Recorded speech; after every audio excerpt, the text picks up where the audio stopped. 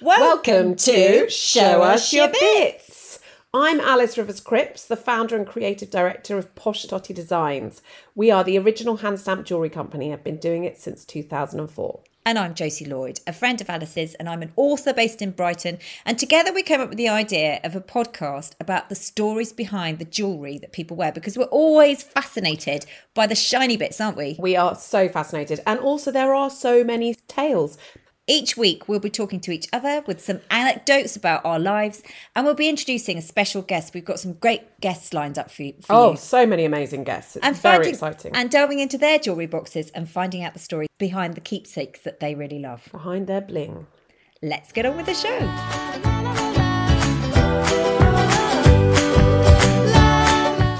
So Josie, how are you doing? Well, I'm very excited to be in a new room. I mean, usually we record in the basement. In a dark, damp basement. But we're in your beautiful new room in your house. What do you call this? You've got a name for this room. So it isn't Farrow & Ball setting plaster. It is just plaster. But it looks very stylish, I have to say. With it, I am going to do the wood in a sage green colour. But I decided that I really like the colour of setting plaster, not the paint colour, but the real setting plaster, because it's kind of ombre in places and it kind of changes and it's kind of got a sheen to it and it's gorgeous. And my mum thinks it looks like I haven't fully decorated, but I really love it. So we're going to put some kind of like sealant on the walls. Put some leave it. Some nail varnish. So I've put the paintings up. I've made it mine, and now and that's quite chilled. I feel like it's a really chilled colour. It really very nice. Makes you feel very zen. I've got a little bit of setting plaster in my bedroom, which Is it real setting plaster or is it? No, it's real setting plaster. The colour from Farrow & Ball. I'm useless at paint colours, but I have to say this week is a big week because we're back in the sitting room and dining room after we've had a painter in for quite a long time. And in our house, when we first moved into our house 17 years ago, we've actually had our walls painted. I've had them painted Lick 06 from the Lick 06 with a hint of pink. With a hint of pink. And I've done oval room blue along the skirting. So it looks very stylish. So the Farrow & Ball oval room blue is one of my favourite colours and it goes everywhere. It's in the kids' rooms, it's everywhere. It's like a beautiful colour. But I have to say, so our house is looking a little less shabby. It's actually 6 years ago since Shabby, our book came out. Do you remember when Hygge was a thing? And there was a big craze for Hygge and all the thing. Well, we did... when you couldn't know when you had to pronounce it, was like Hygge. Yeah. So we did a kind of parody book called Shabby, The Stress-Free Art of British Living, which was it was a piss take of Hygge. And it was very earnest, talking about our shabby house. So the back copy goes, shabby when you see it. It's that welcoming pair of pants on the radiator in the hall. It's that half mouldy but perfectly gin and tonic worthy lemon sitting in the fruit bowl. And it was about, and we did in a very earnest style. So for example, there was a thing about the correct etiquette for the shoe for the coat rack. So the correct etiquette is to put loads of really old coats and bike helmets on the hooks just in front of the door, and when you come in you have to throw the coat at the hook so it falls on the floor, and that is the correct aesthetic. This is our world. I'm going to take a picture and post it up because this is actually our world. Like sadly that we are shabby. Well, you maybe but we were so shabby with this things, not shabby chic, just shabby. And my friend Ruth and I had a Sunday lunch and she went, I'm going to photograph everything that's shabby in this house. She got really over enthusiastic, and we went to the publishers in their great big enormous tower in London by the Blackfriars, and in the boardroom, this enormous swanky boardroom, was pictures blown up to this size of this table, like huge, like triple A1 pictures of the back of my toilet. Oh no, that's not shabby, that's just scuzzy. That's just really no, this is just really terrible. It was very embarrassing. Did it go down well? I bet it was a really it really was. And perfect Christmas book.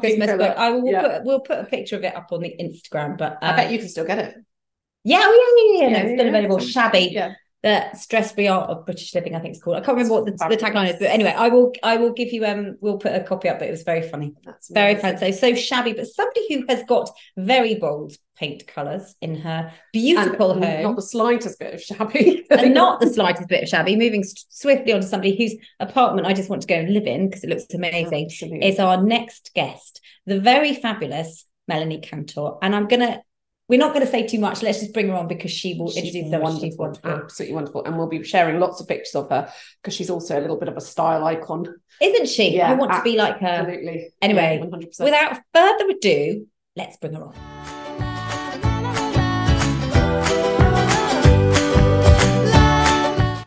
So, Melanie Cantor, welcome to Show Us Your Bits. Lovely. Thank you. Lovely to be here with my bits. With your bits. So, Melanie, we haven't actually met in real life. I mean, you are just this wonderful person that I see on the screen, and I single white female you because I think you're marvellous. And in lockdown, you really kept me going because I was sitting in my tracksuit bottoms and horrible grubby t-shirts, and there were you every day posting a picture of you in one of your amazing dresses, because you have got quite a significantly fabulous wardrobe, and you posted every day of you flouncing around in a dress, which really cheered me up. And then I realized that you were an author, and I got hold of your book, which lovely. I am reading at the moment, and I've also discovered you recently, and I've been literally stalking you too on Instagram. Oh, bless you. When you do your reading, when you start reading, it's amazing. So I got really into this after you read the first chapter. Oh, I'm so pleased you said that. Okay, cool. Yes. What you've been up to and where you've got to this point, because you've had a very illustrious career and you've done many things. So can talk us through it. Okay.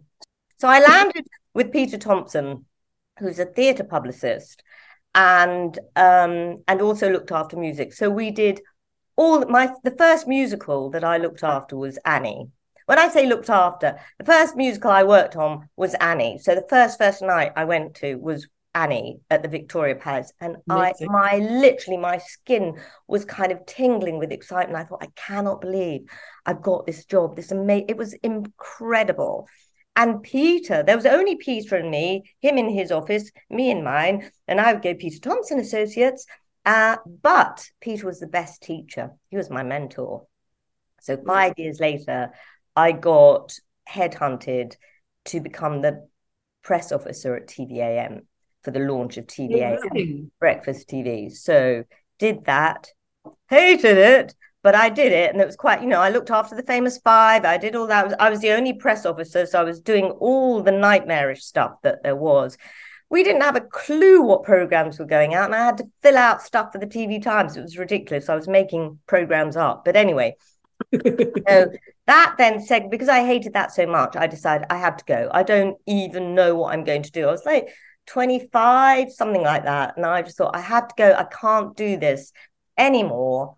I'm leaving. And I was so lucky because Michael Parkinson's agent, who's also Angela Rippon's agent, heard I was leaving and decided he wanted me to come and be freelance for IMG, and their broadcast division, which was Michael Parkinson, Angela Rippon, Selena Scott, Wow. I know. It was amazing. It was. So I did that. I didn't have a home at the time. I was in between houses and living with my parents-in-law. So I went into IMG's office, but they allowed me to take on other clients. So I looked after Adamant, and I was just freelancing wherever I could. I did a show. It was absolutely great until I got pregnant, and IMG decided, because when I said I'm going to be working from home now, which was always the intention, they said, no, you won't. We don't want you anymore. So there I was, first baby, just told literally in those days, I mean, still with freelancers, I think they can just say tally ho. And so I thought, oh God. And I just picked up the phone to Michael Aspel's agent and said, this is what I do. Do you want me? And he said, yes. So that moved on. So it was Mike Aspel. I don't know if you remember Mike Smith, Sarah Kennedy. Again, I knew I did it for very little money. I didn't care. I knew that I needed to have people that the press would want to talk to me about because I needed the contacts. Anyway, so that was my life being a publicist until I got introduced to Ulrika Johnson. And the journalist that introduced us said, she doesn't just want a publicist. She wants someone to do the whole lot. She wants an agent. And television was changing at the time. The franchises were changing over. And I thought, well, I can get to know new people as easy as anybody else. I don't know how it works to be an agent. I mean, but let's give it a go. And if Ulrika and I get on, and she wants to take the risk. I'm willing to take the risk. And reader she was, listener, she was. So I moved over to becoming an agent and started looking after Ulrika, and then that sort of drew other people in, and I looked after Melinda Messenger and various other people you may not have heard of. And I looked after Ulrika for 17 years. So that gives you an idea of the stories I was involved with. Yeah, there's a lot. Yeah, wow. And was she at the beginning of her career at that point? Yeah, she was when I started looking after her, she was a weather presenter. Wow. Yeah. So literally just so early on. And I loved it. I loved the ride, even the highs and the lows. Taught me so much and taught me my own strengths, because my God, did you need to be strong with journalists and one thing and another, getting through some of those stories. But anyway, at the end of the 17 years, I wasn't enjoying it anymore. Yeah. I just felt I was not doing the job that I loved, and therefore I couldn't be doing the best job, because I think that's how it works. And I was 50 and I decided I want to do my thing. I want to look, enough of everybody else's ego. I want to kind of stroke my own ego. Not that I have a big one. But anyway, I don't really. I learned egos don't do you any favors. Anyway, so I decided to give up and write.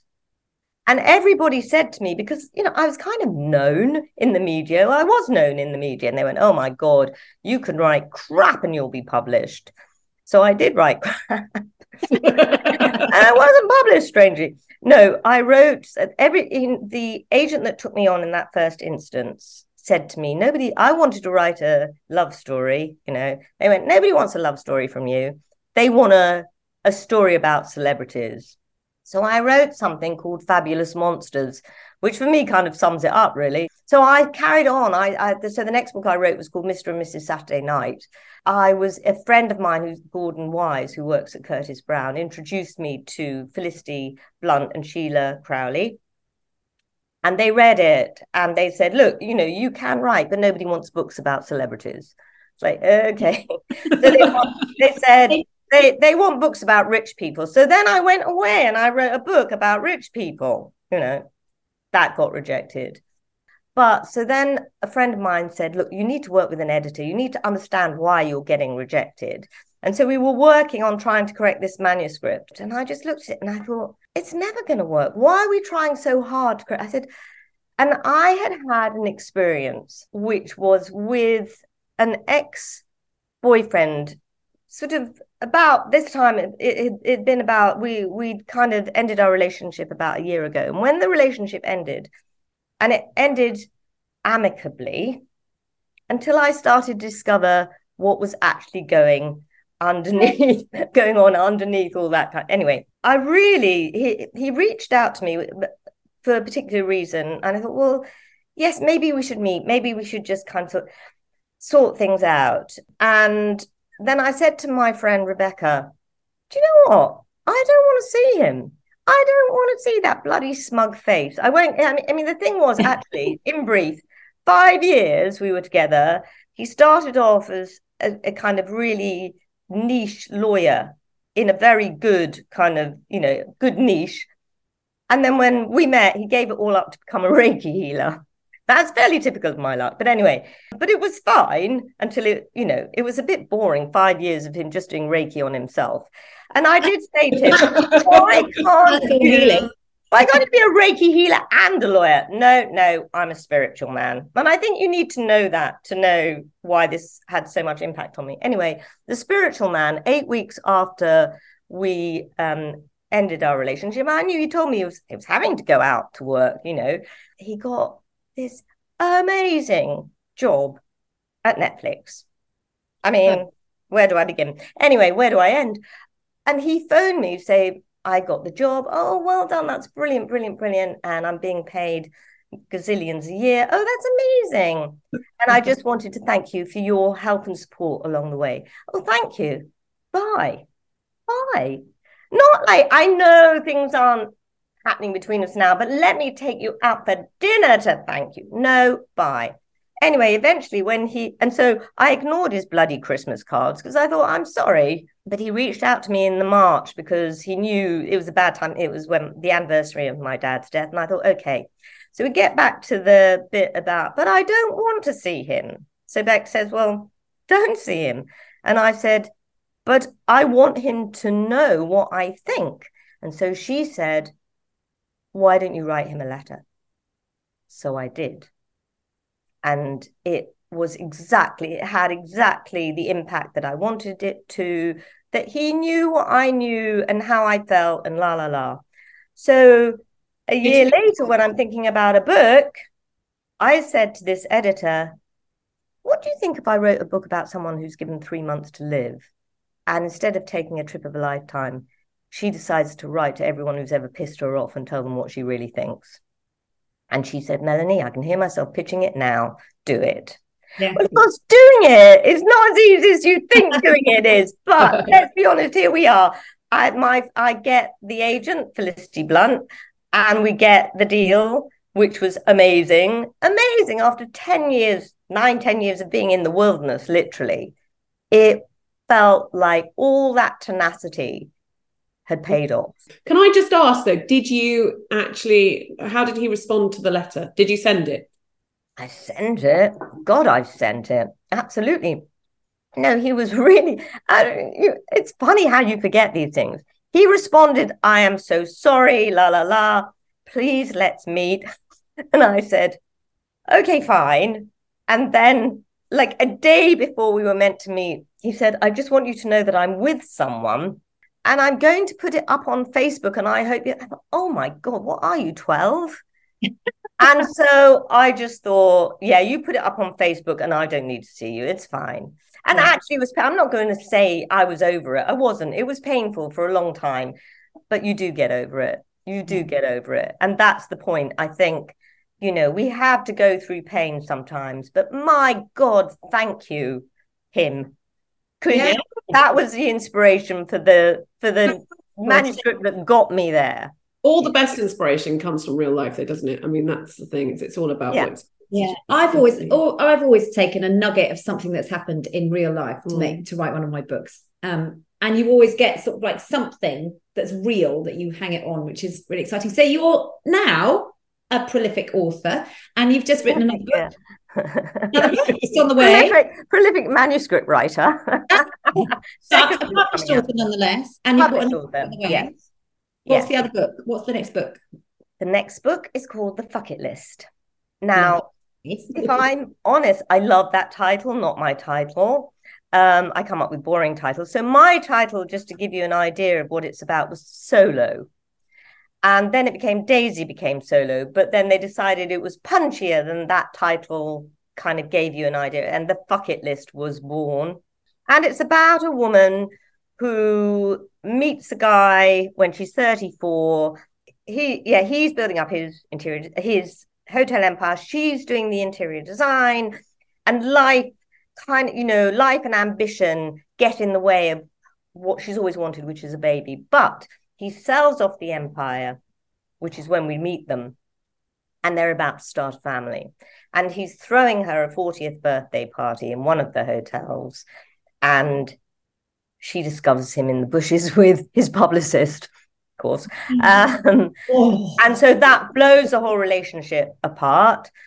And she decides she wants to have a baby on her own. She's 40. She's not going to wait to meet someone. She's not going to wait to meet someone who also wants a family, who might also let her, there are so many. So she decides to do it on her own. And that came to me from nowhere, I have to tell you. I do not know how that even landed in my head, but it did. And I'm so glad it did, because I have loved every minute, good and bad, of writing it. It's been such an experience, enveloping yourself, literally digging into your characters and getting to know your characters, for me, is the most glorious experience. And working out, the many ways they could react to different things, but finally finding, hopefully, the right way, which, I'm hoping will be a page turner. I think it's a page turner. I'm I'm sure it will. We have invited you along to show us your bits, to show us some of your bits. And you have yes. wonderful stories about your incredible jewelry. You always wear very bold jewelry and you have lots of stuff. But what have you bought to show us today? Okay, so I have my fuck it earrings. And you know why I've got these fuck it earrings. And that's how I feel really about stuff. Particularly, people have their bucket list. Why wait? The point of the bucket list is do it now. Whatever you fear, but you want to do it.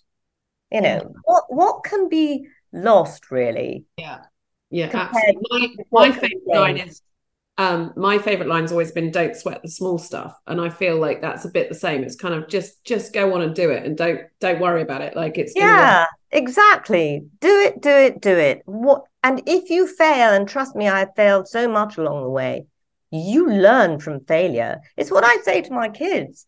Failure is a stepping stone towards success. And I really feel my husband has just handed in his edit. We had a day yesterday, for the first time ever, we coordinated both handing a book in at the same time. But he has rewritten this book 4 times and he's never given up on it. And actually, I said to him, he said, I said, what if I fail? And I said, it's not, the failure is not being rejected. The failure is not getting up again. And exactly, absolutely. And that's what's so wonderful about it, that he's just got up and done it again and not taken no for an answer, very much like you. So it also gives a facet, it makes us more interesting. It adds that facet to us. I mean, I think, we all want to be multifaceted. We all want to be like that diamond that's got lots of different edges and corners, and and you've got to have failures in order to do that. If everything runs smoothly, you don't really have to experience life. So and then to be honest, I always say I had the most amazing childhood. I really did have I can't say anything about my childhood, which often is the source of novels, where people refer to, or books, any sort of book, people refer to their terrible, damaged childhood. I didn't have one. And I always say that I needed to grow up and fuck up my own life in order to get those facets, in order to fail, in order to grow, in order to just find out who I was without being in this kind of bubble, which my childhood was a bubble. And I kind of burst through that bubble and found myself. And I think that's really important. I think that's really important for parents to allow their children. My parents just wanted me to be protected for the whole of my life and just stay in a safe environment and marry a safe man. And I did. And, all those safe things. But I'm not a safe player. They had to respect that I'm a risk taker. And I had to burst out of that marriage, break through, and become the risk taker that I am. And that's why I feel with my kids, I've just let them, who are you? You know who you are, or you find out who you are, and you'll find out. I don't need to tell you, I know who you are. You have to find it out. I mean, I think I know who you are, but I don't. We all have to discover ourselves. And it's important that, yes, there's a lot of me in them, that yes, there's a lot of their father in them, but there's a lot of them in them. So with my mum, and as I've said, obviously I was really close to my parents, and my mum we sort of, instead of waiting until she died or my father died to give me the thing, stuff, if I liked to ring, I was the only daughter. So this was a particular ring. I don't know if you can see it, but anyway. It's very chunky gold. You might have to describe it to us. Okay, so it's a very deep gold band with tiny rubies in it, and the rubies have stars etched around them, and it goes on my little finger. It went on her, that she had the slimmest, most beautiful hands. She said that was the only slim part of her body. Anyway, and my father had it made for her. So that, to me, so she gave it to me. I'd always admired it since a little girl. And so she gave it to me. And so it's been really special to me. I don't wear it all the time. Occasionally, I put it away, and then you discover it again and you enjoy wearing it again. And I have my father's signet ring, which I did wear all the time because he was so special to me. I wore it so too often in the end, the CMC of his initials, my mother made it for him. So it was CMC. He hated his name. His name was Cecil Montague Cantor. I think that's a fabulous name. I love the Montague name. Yeah, the Montague. I mean, it was just like he hated it. And during the war, because his name was Cantor, they nicknamed people who were Cantor Eddie Cantor because of the Hollywood film star. So he became Eddie, and my mother always knew him as Eddie, but his family always knew him as Cecil. But anyway, so but the CMC, there was a CMC with a star over the M, and it came off. I mean, it literally separated off the ring. So I got it set aside now to have it repaired. I could put super glue on, but I thought that would ruin the whole look. Yeah. So I'm going to eventually have it repaired professionally. But I love that ring. And my dad was an artist, and he wooed my mother with cards that he made for her saying, "Be my Sunday girl too," because she would see him on a Saturday, and he sent these cards, little cards, big cards, wooing her, just so in love with her. It was so beautiful. And then when they got married, he made cards every anniversary and every birthday. He never bought a card. He always made a card for me too, but and this was a collection that I said to my mum after Dad had died. I said, the only thing I want really, really, really is those cards. I just want those cards. And so I have those cards, and they are stunning. And what of your grandparents? You brought something along of your grandparents. Yes, I did. So there is a beautiful story about my grandparents because, well, beautiful, sad story, as is often the case. But my grandmother got multiple sclerosis when she was, when my mother was about 4, and then when my mother was 8, my grandma was 30. She was paralyzed from the waist down. So she was in a wheelchair basically for the rest of her life. And if you can imagine, so my grandfather was 32 when his wife was paralyzed.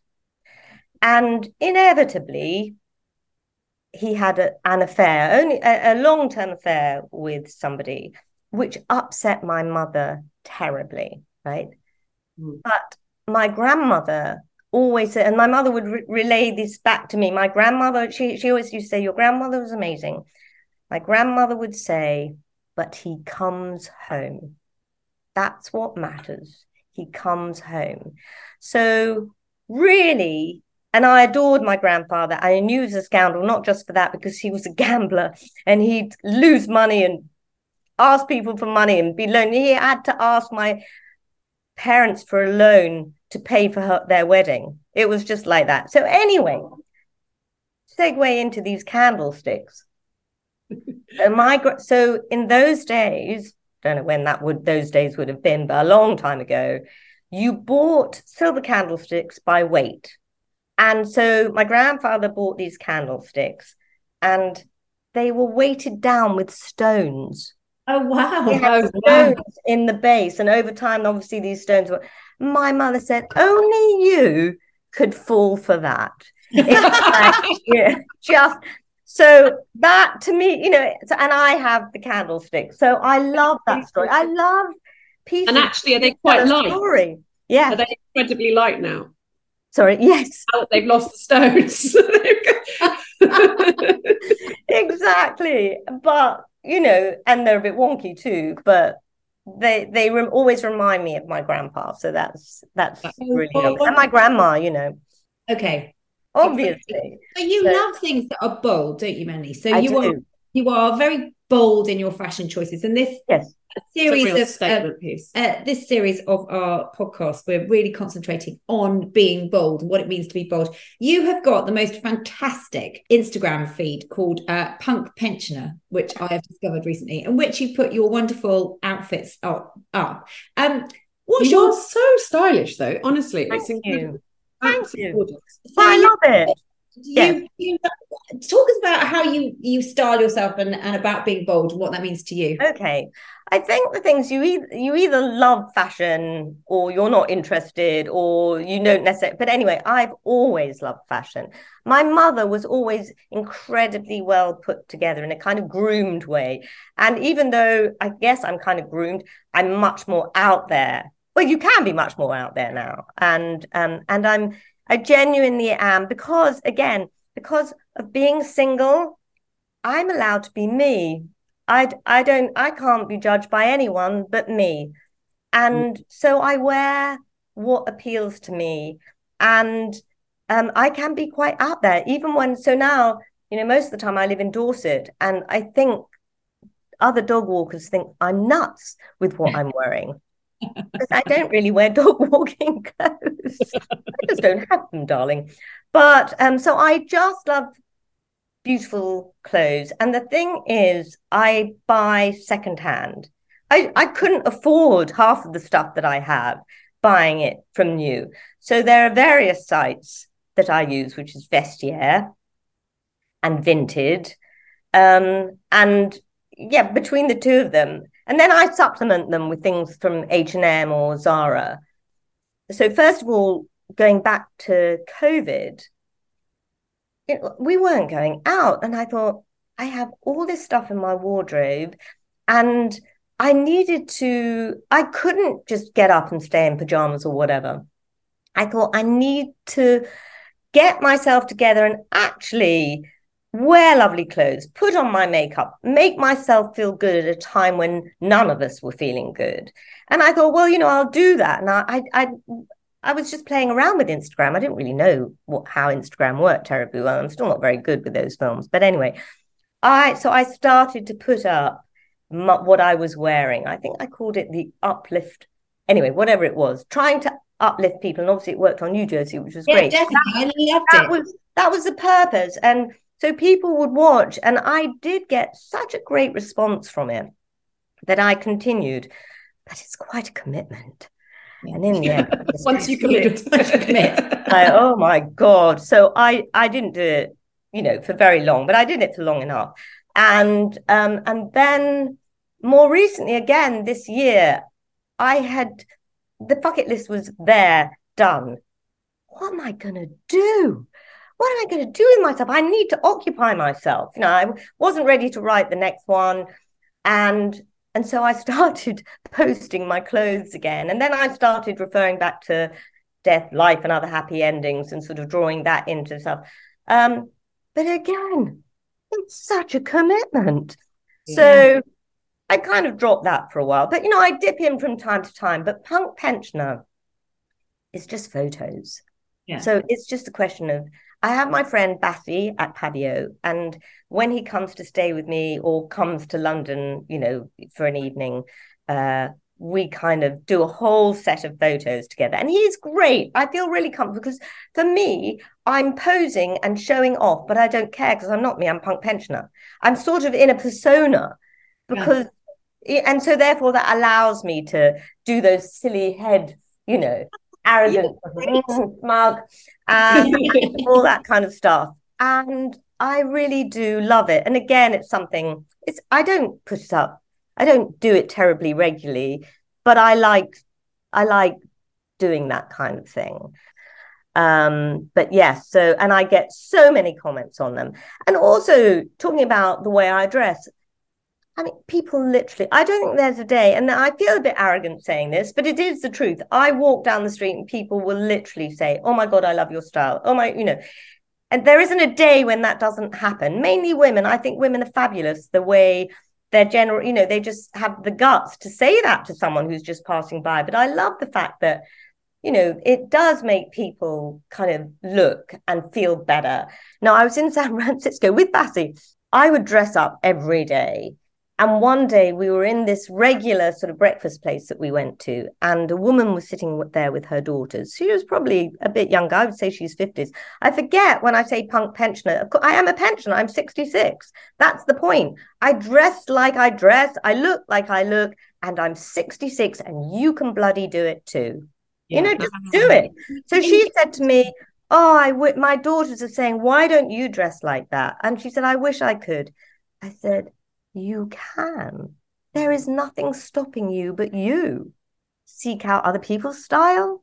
You can look at Punk Pensioner. But you can, you can see stuff on Instagram all the time.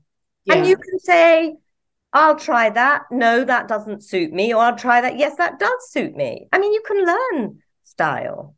Yeah, I think it is about trying things out and seeing what works. But I also think that you are embodying being bold. And I think that's what's so inspirational, is that you're going out looking flamboyant in colours, and you have, through your clothes, this wonderful thing of fuck it, which is why it's so wonderful that you've called your book that you've you do. You're just like, you don't give a monkey's what anybody else thinks. And that is so liberating, especially for women, and especially for women who don't look who are of all ages, but particularly older women who are just like going, oh, I don't want to fade into the background. No, you are going, be bold and be out. Exactly. You do not have to disappear. Because that was the whole thing, wasn't it? You go through the menopause and you disappear. Well, we don't have to anymore. The options are out there. We just need to grab them. And I think my hair is fuck it as well. It's grey, it's long, and it is a fuck it thing. So, Melanie, could you tell our listeners where they can find you? Well, you can find my book. You can pre-order now on Amazon. Follow me on @Melanie Cantor, and I'll give updates on what's going on. And follow me on @Punk Pensioner if you want to see my signature style. Oh, thank you so much. It's been an absolute joy having you on Show Us Your Bits. Thank you so much for talking to us today. You are such an inspiration. Yeah. Thank you. And it's been an absolute joy being with you on Show Us Your Bits. I've really, really loved it. You made me think sometimes you need to do something like this to realize how other people see you. Because you don't see yourself always anything. Oh, okay, fine, great. It's so thank you. Yes, thank you both very, very much.